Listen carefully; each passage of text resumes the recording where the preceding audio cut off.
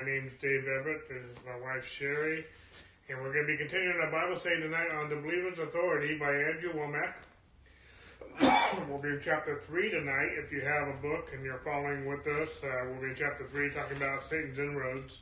Last week we were talking about whom he may devour, and then we're going to be continuing on that theme in the chapter entitled "Whom He May," Satan's inroads. And so we're going to be talking about that tonight. Just so you know, all of our Bible studies are archived on our website at LighthouseDiscipleship.org, as well as our YouTube channel, Lighthouse Discipleship Center.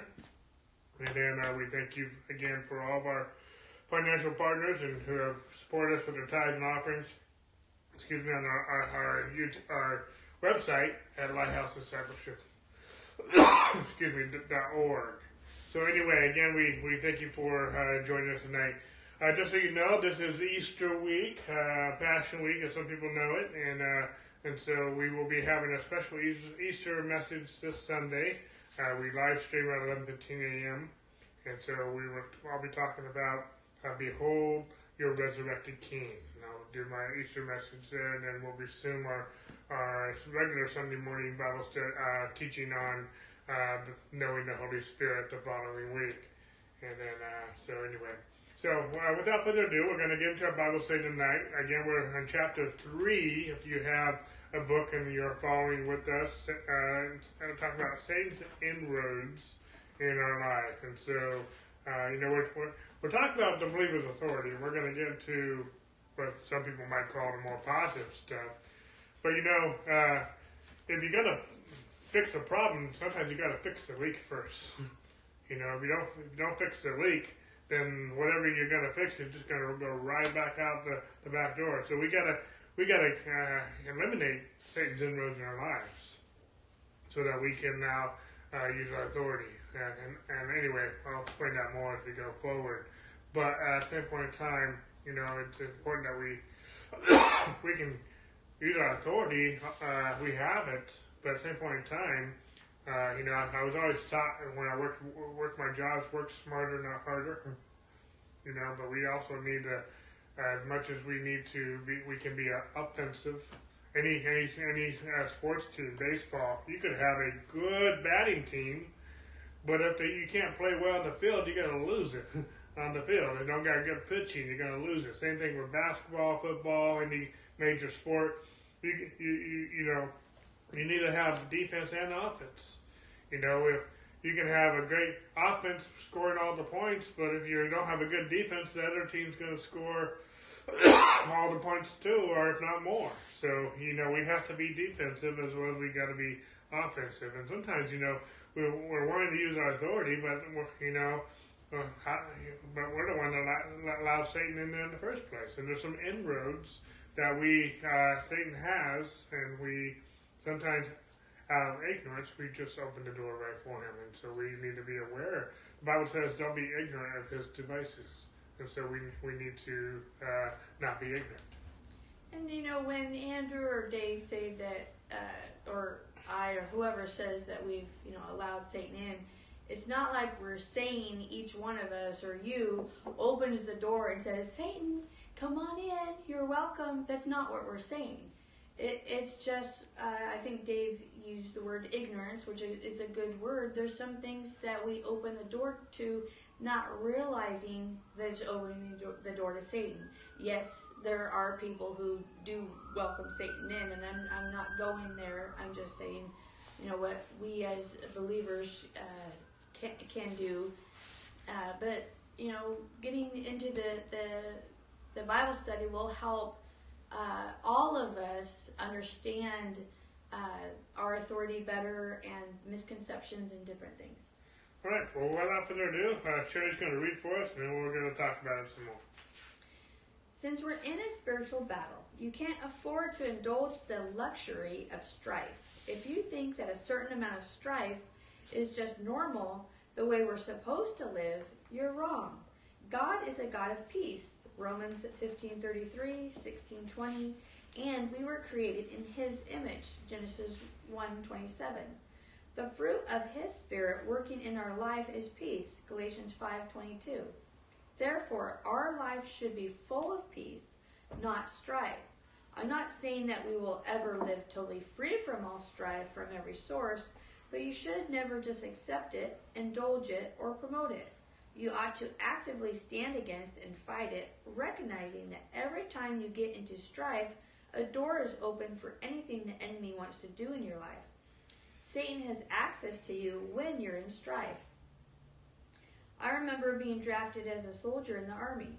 During basic training, there were many situations where explosives were going off around me all the time.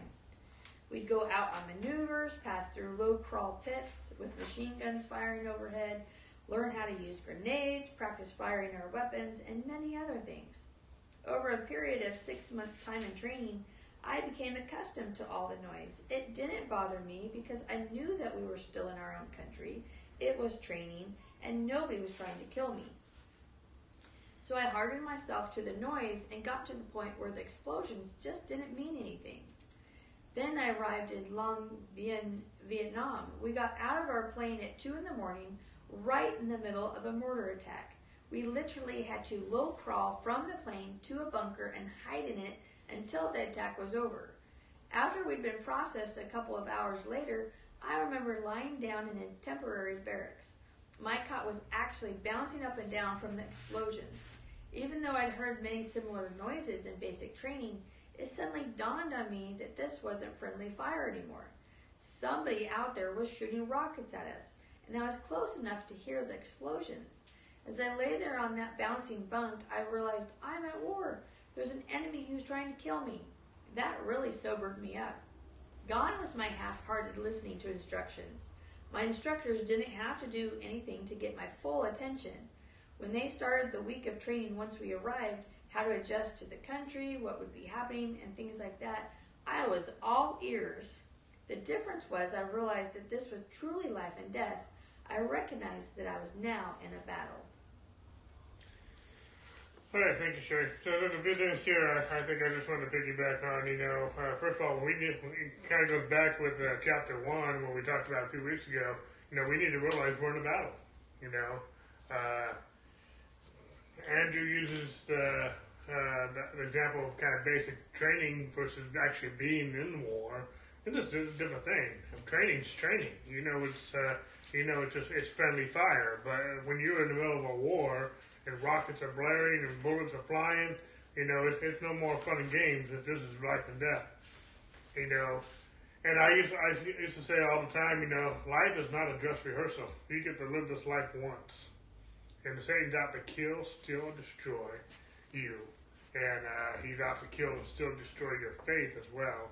But at the same point in time, you're in a war. You're in a battle. And we need to realize that. Satan's not playing, it's not friendly fire. He's out to kill you. And he will use deception. He will use other things to get in. And one of those things that he gets into, Andrew brings up at the beginning of this chapter, I know we've talked about before, in this study as well as other study, is strife. James 3:16 says, where there's envy and strife, there's every evil work. And I understand we live in a world where there's strife, and in these last days, that strife is going to increase in the world. But that strife does not have to be a part of us. We don't have to give in to strife. Where there's envy and strife, there's every evil work. And there's a lot of strife in the world, and so there's a lot of evil works in the world. Strife is one of those things. And there's different, I think there's different, for me, there's different kinds of strife. I think, there's strife where there's contention in the relationship, whether that be a marriage or, an employer-employee relationship or any type of relationship where there's strife and there's tension, bitterness and unforgiveness and just sandpaper rubbing against sandpaper, what we call sandpaper people, or you're just rubbing you wrong, or someone who's just aggravating you, or whatever the case may be. But then I think there's also a form of strife where we're striving to make ends meet. We're striving to live holy. We're striving to live righteously. And we're doing it in our strength and not his strength. And so to me, that's also another form of strife as well. I believe we are to live holy. I believe we are to live righteously. But not in our strength and his strength. There's a big difference. If, we should not be able to boast in ourselves, but we can boast in him. And we should, if we're putting our faith in us, we're not putting our faith in Him. And that's wrong. And where there's envy and strife, there will be every evil work. And it's a form of strife. I know some people don't see it that way, but I do. And so, I had addictions. I had hang-ups. And when I tried to fix them on my own, it got worse. But when I realized I'm the righteousness of God in Christ Jesus, and I allow Him and His righteousness in me to change me from the inside out, I saw results. And so I didn't. It was it was counterproductive. Same thing for providing for ourselves. I believe we are the work, and we work hard and diligently. At the same point in time, am I working in my own strength, or am I allowing His beauty to bless the work of my hands? Psalm 90, verse 17. Am I trusting Him? It's no longer I who live, but it's Christ who lives in me. And the life I live by the faith of God who loved me and gave Himself for me. Galatians 2:20. And so there's a strife where I'm trusting man or my own flesh for strength. And Jeremiah chapter 17, verses 5 through 6 says that's a cursed man. But the blessed man is the one who trusts the Lord, whose trust the Lord is. And in the same passage in Jeremiah 17, verses 7 and 8, God calls that a blessed man. I don't know about you, but it's kind of it's a little pop quiz. Do you want to be a blessed man or a cursed man? Well, I think most of us want to be blessed, not cursed. And so trusting in God, not yourself, not others, is how we are blessed and not cursed. And so, the opposite of that is doing it in your own strength, trusting other people, is a form of strife. And it's curse. It's a curse. It's every evil work. And so there's a lot of different things where we do things in His strength. And how do I do things in His strength? Well, first of all, faith. One of the definitions of faith is relying on Him. I'm relying on Him as my provider, as my healer. Just a few months ago, I did a teaching on the 7 redemptive names of God. He's my healer. He's my banner. He's my victory. He's my salvation. That's not the name of God, but He is my salvation.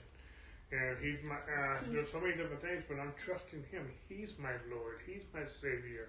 I'm trusting Him and not myself. And, when I get my trust on other things and not God, there will be, I believe, every evil work. Because I'm striving to do it. And I'm not allowing God to do it. If I'm not allowing God to do it, then He can't. He's not going to force Himself to do it. But, I need to submit myself to God and then resist the devil and he will flee. James 4:7. A lot of times when we're trying to resist the devil, we're talking about believers' authority, but we need to submit to God. Trying to resist the devil without submitting to God, in my opinion, is strife. God says He resists the proud and gives grace to the humble. In the same passage in James chapter 4. What's pride? Pride says, I got this. Humility says, Lord, I need your help. Help me. And it's drawing near to God, and He will draw near to you. It's submitting yourself to God, and He, humble yourself inside the Lord, He will lift you up. When you humility is trusting God.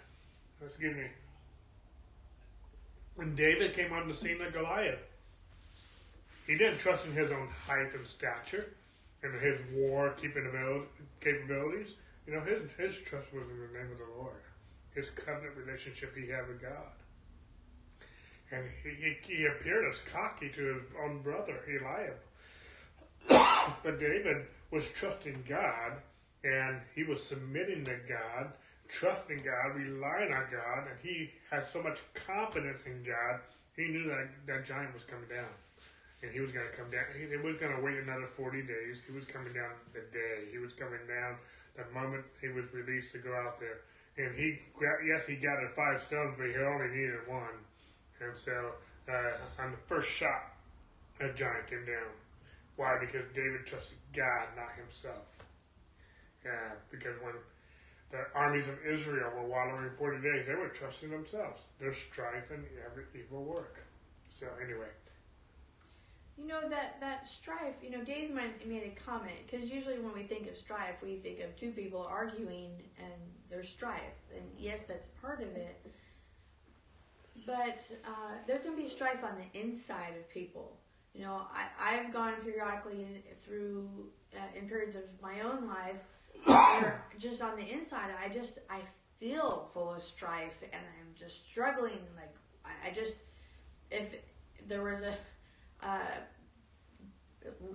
real life person in front of me, I would just at them because of how I was feeling on the inside. And it's funny because I was just talking to someone today about how someone in their family just sometimes has to go in their room and they say, I'm sorry, I'm so mad on the inside, I don't know why, and they go in the room till they get over it. But as we're talking, as I'm hearing Dave and I'm hearing Andrew, I'm realizing really the only times that I dealt with that internal strife when I wasn't relying on God. And I hated those times. But the more I had a relationship with God, those times have almost vanished, except for the times when I set the Word of God aside because I'm busy or whatever reason, and then, days might go by because I just have other things on my mind or on my plate, and then I can feel that strife coming back on, and I know immediately how to deal with it is to get back into right relationship with God. God has never left me. He's been waiting patiently for me, but I was the one who had who I didn't have to. I was the one who turned aside for whatever reason. I could have all these excuses. I'm busy. I'm tired. I have to deal with this. This is stressful. Whatever it is. But those are the times when I need God more. I shouldn't put Him down because I have to get this done or that done or whatever it might be. And I always get back into peace when I'm back into God's Word, when I'm back into talking with Him and the Holy Spirit, and realizing who I am in Christ, that He made me righteous because of what He did on the cross. I was listening to a Bible teacher this week, and actually for a couple weeks because he has a series. But he was talking and trying to explain righteousness, and he did a great job. But one thing that stood out was that because He has given us righteousness and made us righteous, part of that righteousness is being in peace. And it's interesting that Andrew brings out being in peace with God versus in strife, which is letting the enemy in. And I had in my notes because we taught this Bible study before, this strife, this whole attitude of strife, fear, anxiety. There's a lot of different words I can use to describe it. We can get so intoxicated with our problems, with the world, with things going on at work and different things. Right now, with everything going on in the world, we can get very intoxicated with all that's going on. And, it goes back to our last chapter where we talked about, when enemy seeking whom He may devour.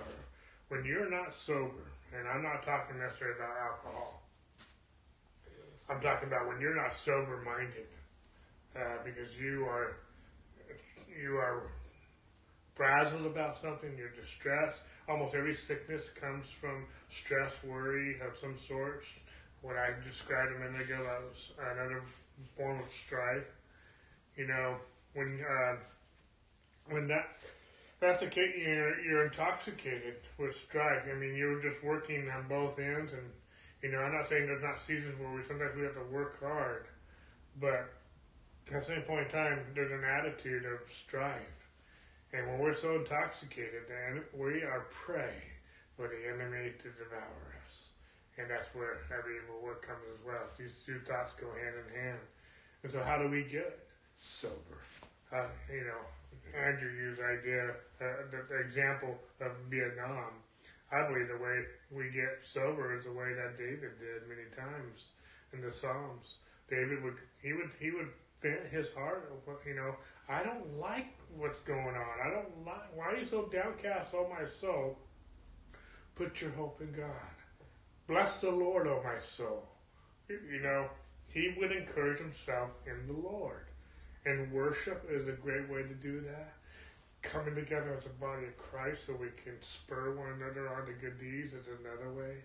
Getting into the Word, just going to your prayer closet, whatever that's like, going on a walk, whatever that place is, and that secret place you got, and just talk to God, talk to your Abba, talk to your friend, the Holy Spirit, as we've been talking about briefly on Sundays. It's just, there's ways that we can get sober. Draw near to God, and He will draw near to you. Humble yourself in the sight of the Lord, that He will lift you up. We have to learn to detox from this world. We have to learn to, a lot of times when we work hard, we come home, we unwind, some of us go sit in front of the TV and different things, but we have to spiritually detox from the world too. Sometimes we've got so much information coming in, that we just need some time with God and become sober so that and it kind of goes with our study on Sunday nights, we're talking about meditating on His Word day and night. Meditating on His Word day and night is going to keep you mentally and spiritually sober. You can either meditate on all of your problems and things in this world day and night and become intoxicated by that, or you can not be drunk with wine, but be drunk with the Holy Spirit and be so consumed and with the Holy Spirit that you, it says in Ephesians 5:18 that we, with psalms, hymns, and spiritual songs, singing making melody in our hearts to the Lord. We can get our minds on Him. And Paul talks about in Philippians chapter 4, so the peace of God guard our hearts and minds in Christ Jesus. We need to get our minds and our thoughts on Jesus. And so those are ways that we can intoxicate ourselves. Sometimes, when it's extreme, sometimes I got to put on the worship songs, and I got to put them up a few notches, and maybe several notches, sometimes I need, and sometimes when it's really extreme, I just need to call a friend. I need to call a pastor. I need to call somebody and not do this alone. God never intended us to do this alone, and we can come and together and be encouraged. And there's times we've had to do that. So. Yeah, and don't get down on yourself for going through seasons of strife or different things. This is a learning process for all of us to be able to rely on the Lord and choose to rely on the Lord instead of getting down on ourselves for just failing or whatever. Everyone in the Bible, all the heroes of faith had learning curves to deal with. They had things in their faces. Abraham went years without having a biological son, and then ended up stepping out of faith with his wife Sarah to conceive a son through Sarah's handmaiden. That wasn't God's will. They were trying to help God and thought that was the way to go, but it wasn't, and Abraham had to be reminded of God's promise, of God's word, and to stand on it. And he's one of the heroes of faith.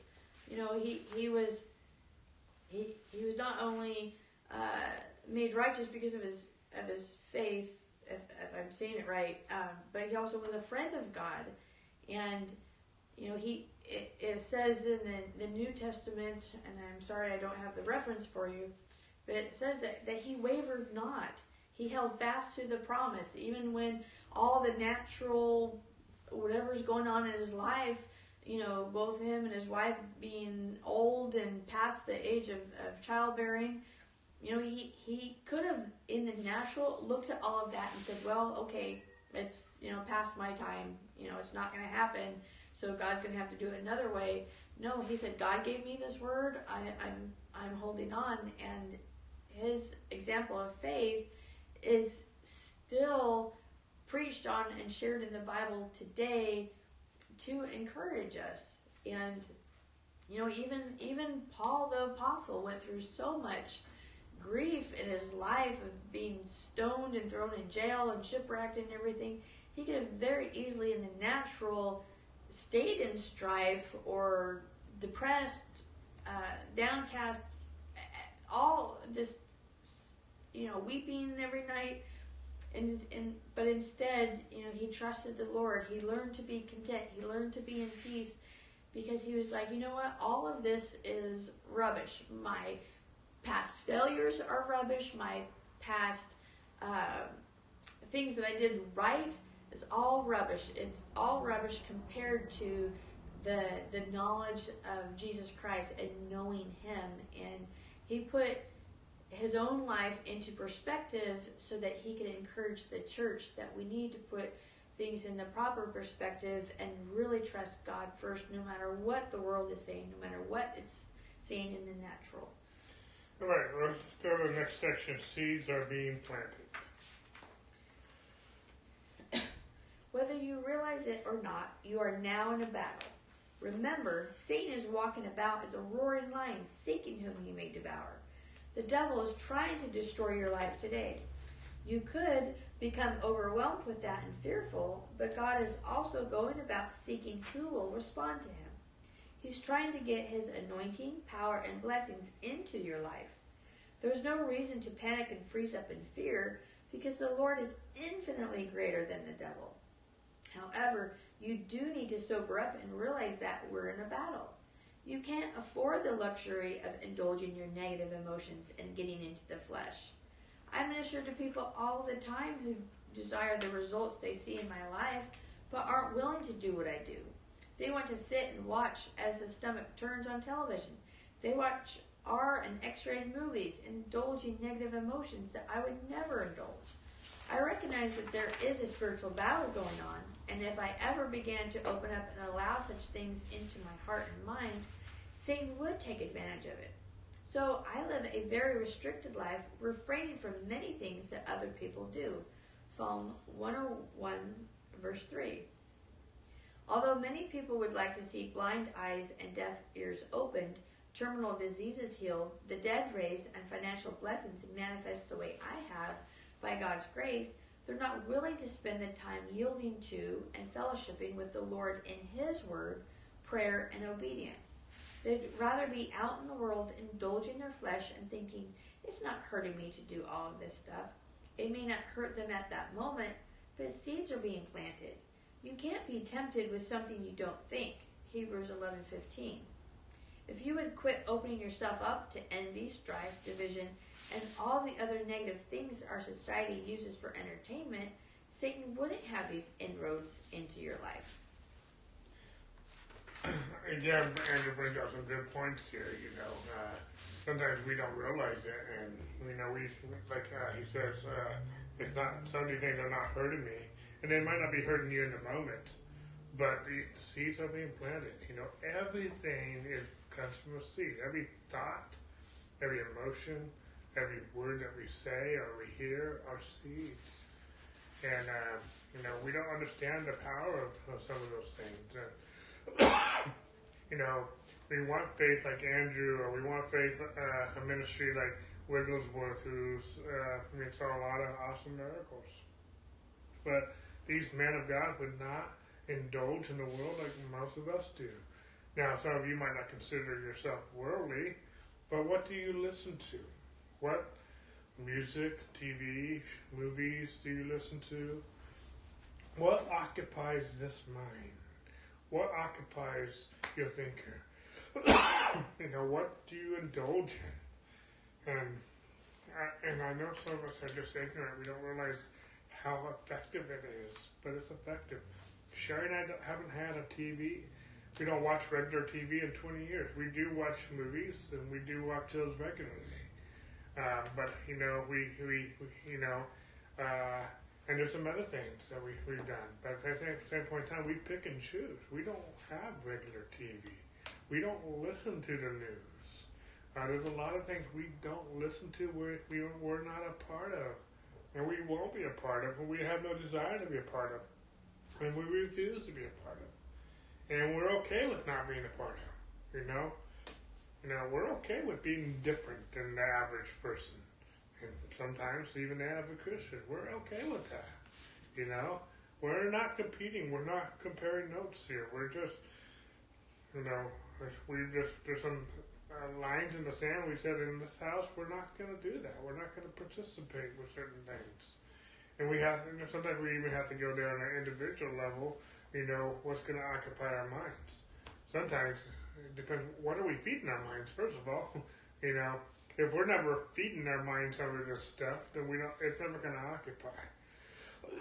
I mean, Andrew has another story where he tells when he went to New York City, was trying to evangelize, and he was approached by a hooker, and he didn't even know what a hooker was.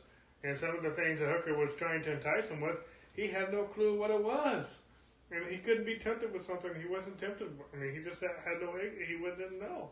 You know, it's kind of like what Paul says, I think it's in Romans 7, it says, I would have never known to covet if the law didn't say don't covet. I wouldn't even know what covetousness was. You know? But anyway, I'm going on some tangents here. It's just, you know, we want a ministry and results like Andrew and other people, raising the dead, healing the sick, and seeing some other breakthroughs, but are we willing to do what they do?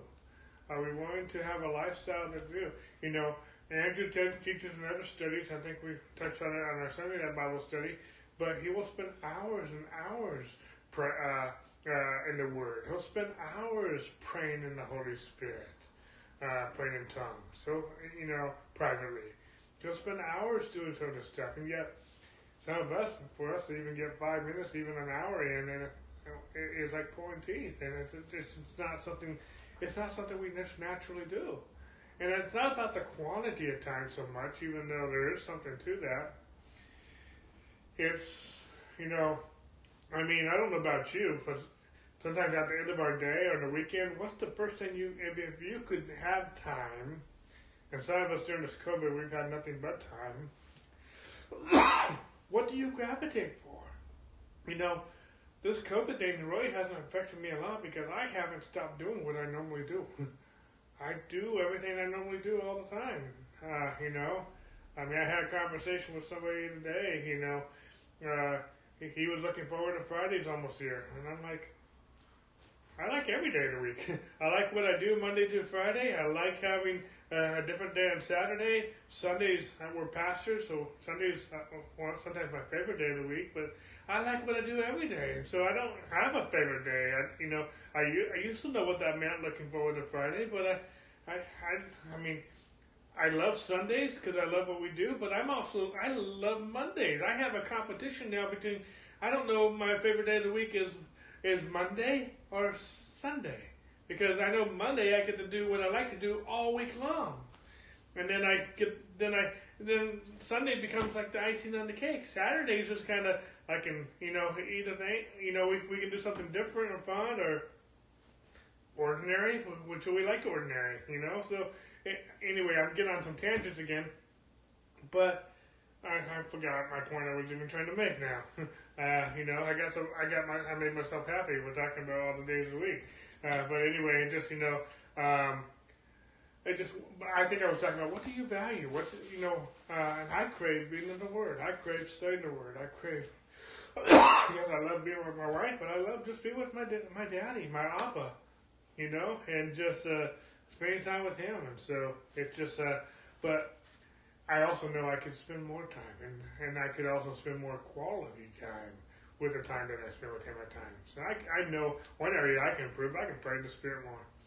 You know, and there's some things that even I can weed out of my life. And I don't think, like you might be like me, where you're not necessarily doing anything that would be considered sin or evil or wrong. But at the same point in time, is it good? Is it lovely? Is it gonna edify, you know?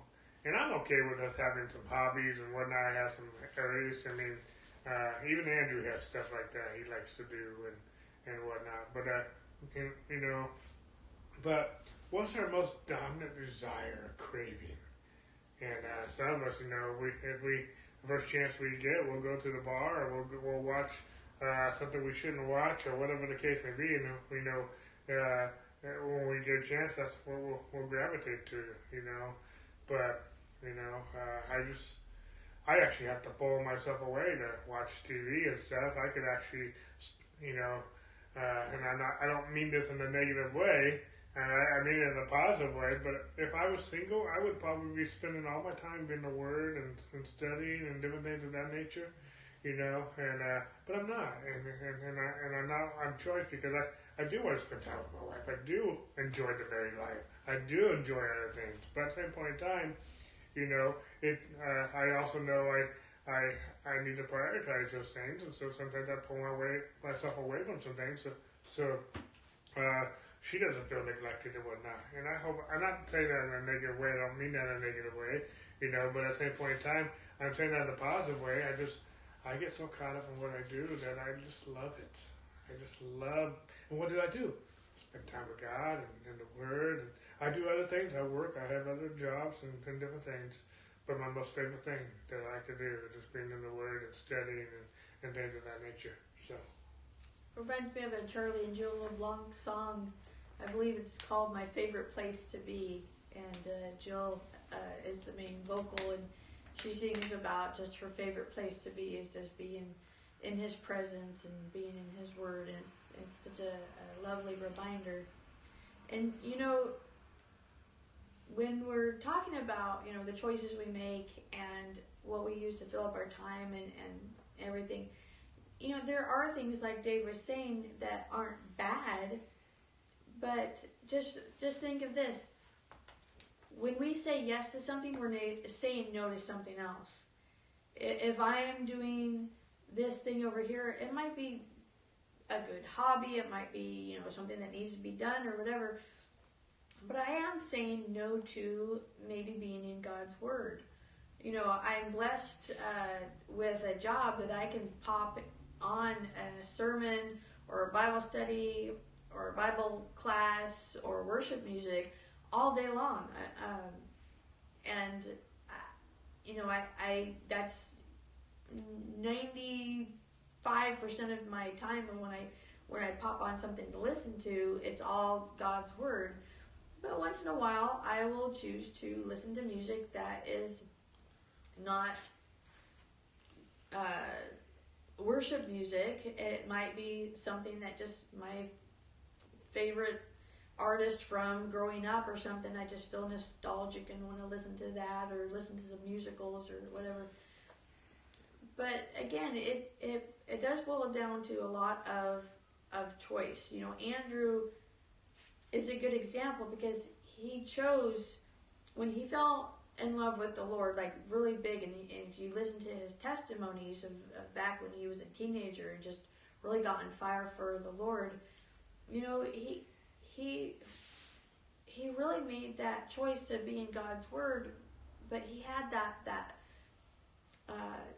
almost like a love interest, like when you're a boyfriend and girlfriend and they're the person, your special person, and he had that with God, and he just got in a good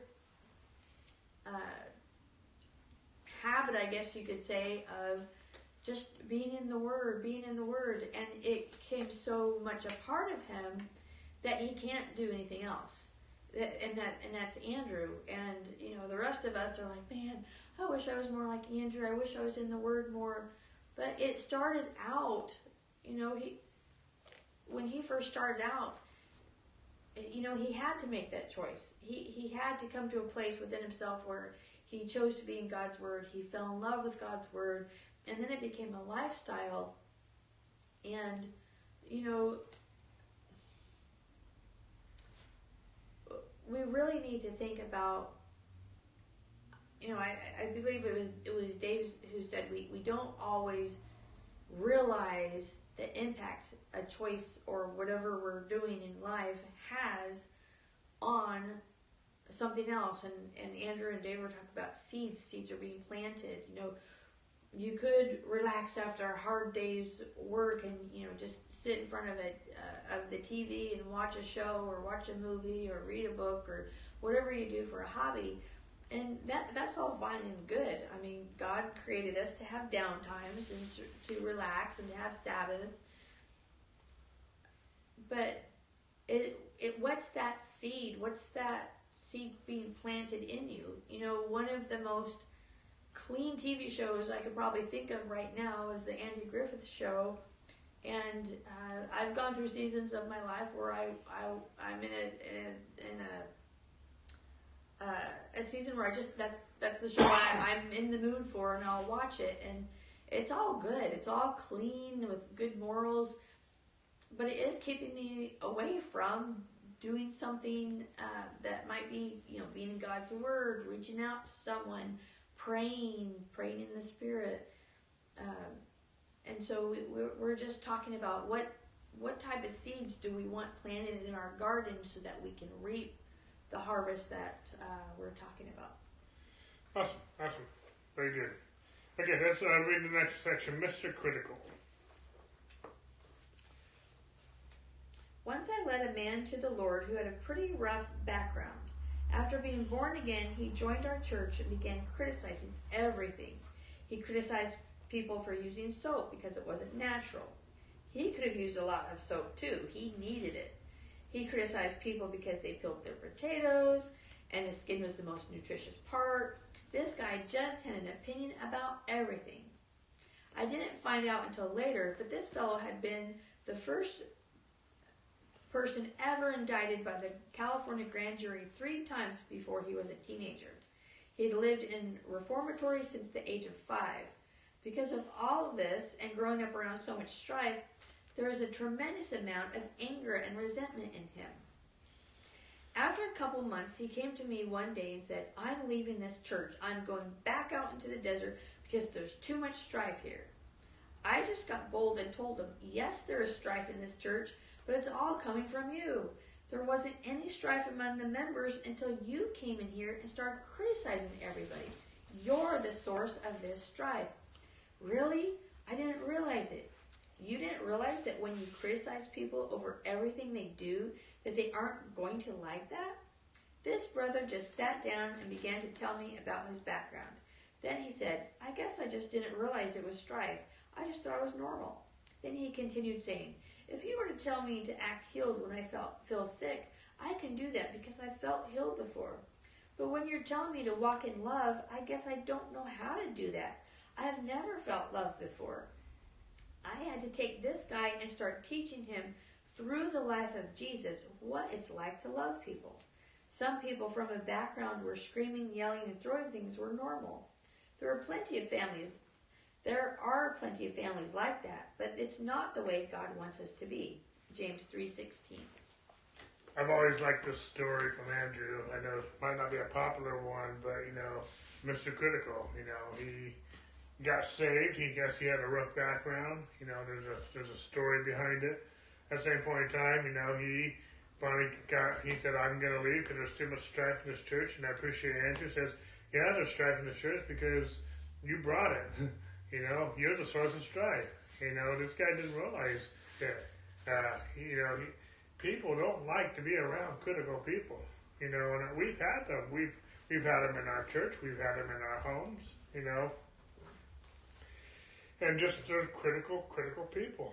They might, and at the same point in time, part of me understands to a certain degree, like this guy, there's a reason why they're that way. That doesn't make it right, and that needs to be healed. But, when you, it's another form of strife,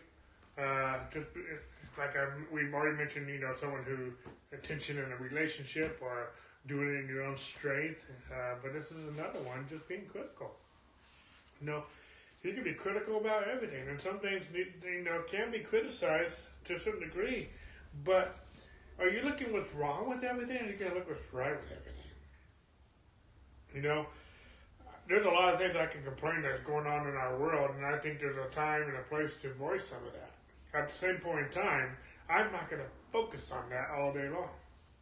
There's a time and there's a place to speak your piece. But that's not going to, and it's not every day, and it's not going to be my focus. And I'm not going to be critical. I'm going to take this time to preach the gospel. I'm going to take this time to speak what's good and speak of His goodness. And there's a time and place sometimes to speak up and to and to whatnot in society and whatnot. And I'm not against that entirely. And actually, I believe some of the reasons why we're having so much problem in society is because we haven't spoken up like we should. At the same point in time, I don't want to be a Mr. Critical person. When you are focusing on everything that's going wrong every single day, you will become critical. Yeah, you will become critical.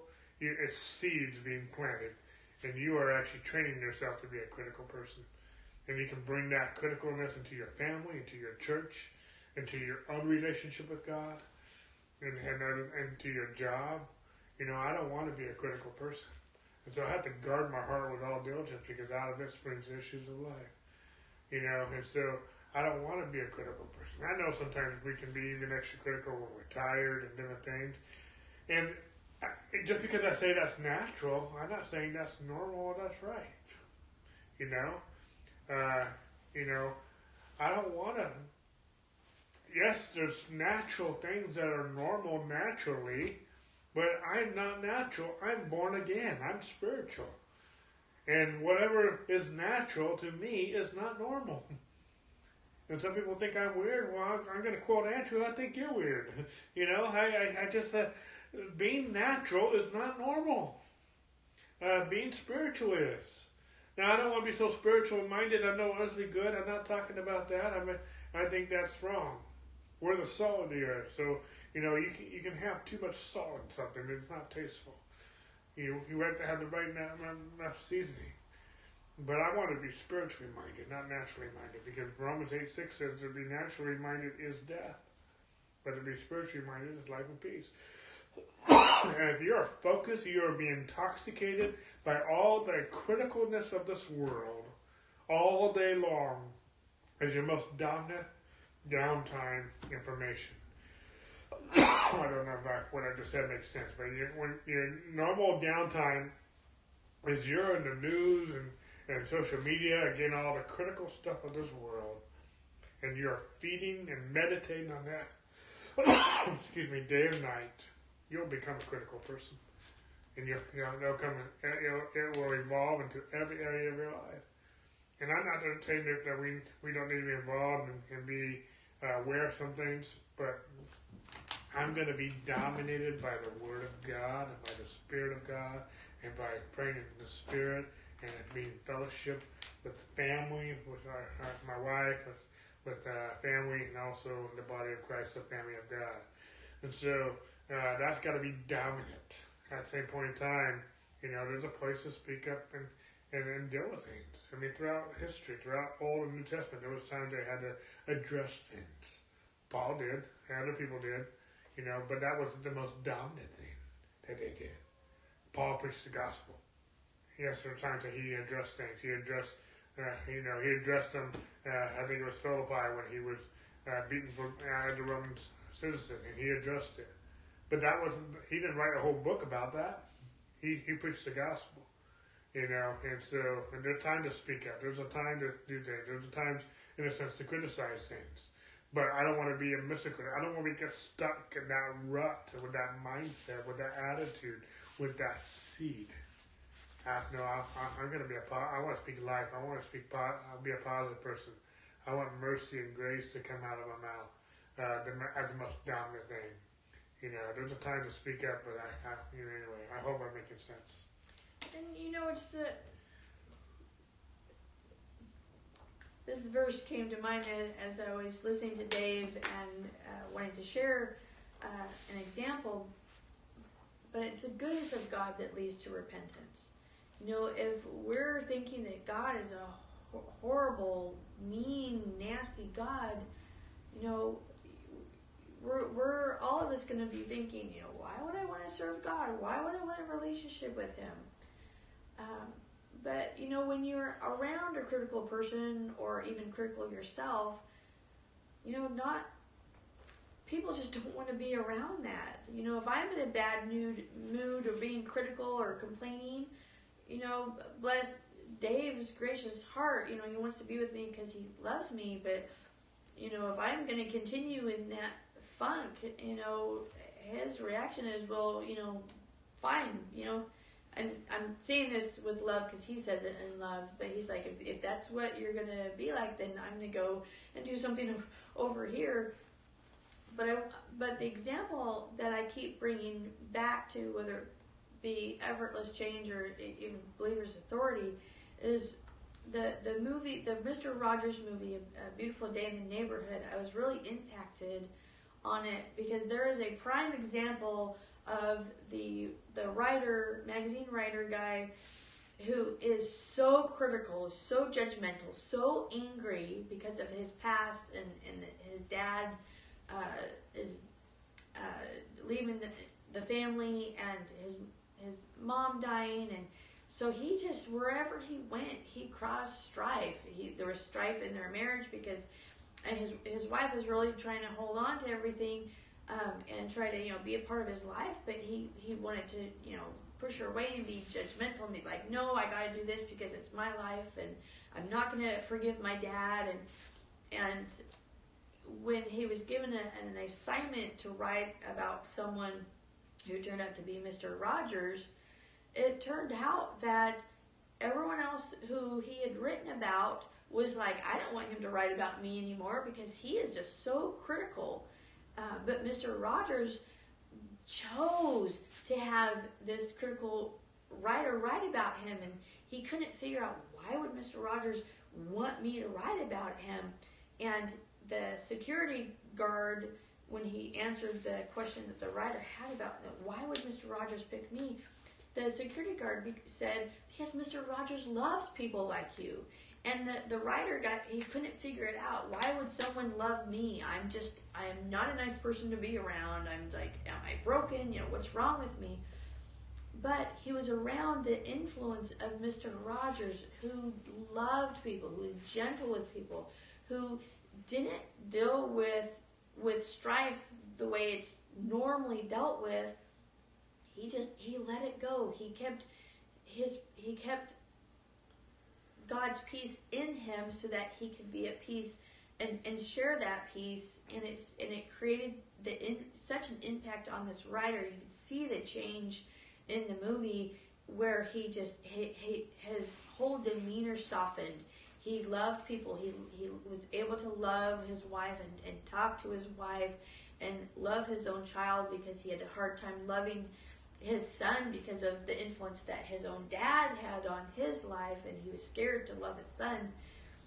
But there, you can see the difference between the very critical writer in the beginning to someone who could, love life and forgive and love, and it was such a difference. And we don't realize, when we're, in strife, whether internally with strife or strife with other people or with whatever's going on in our lives, whether it's sickness or lack or whatever, there is such a big difference being in strife or being in peace, which is what Andrew's bringing out about the influence of the enemy or the influence of God, who's a God of love and peace.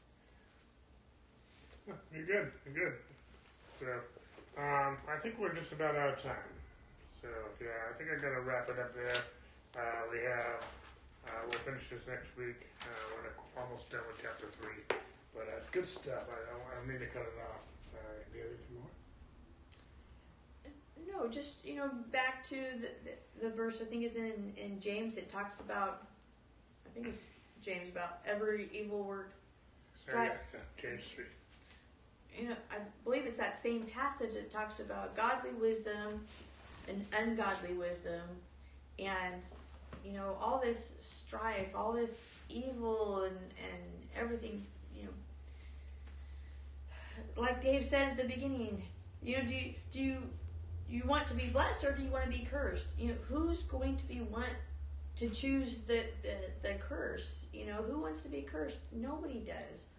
But Andrew, under the influence of the Holy Spirit, has brought out this book so that we could learn how to not be in strife, how to go about being in the authority that God's giving us, versus, all the stuff in the world and the turmoil in our own selves, just really getting us down, and that's basically the enemy. He comes to steal, kill, and destroy, and we so easily let that be an influence in our lives without realizing it. Sometimes we do realize it, or we can choose, wait a minute, God has a purpose and a plan for me. God has given me authority as a believer. He has adopted me as his own child. I do have an inheritance in him.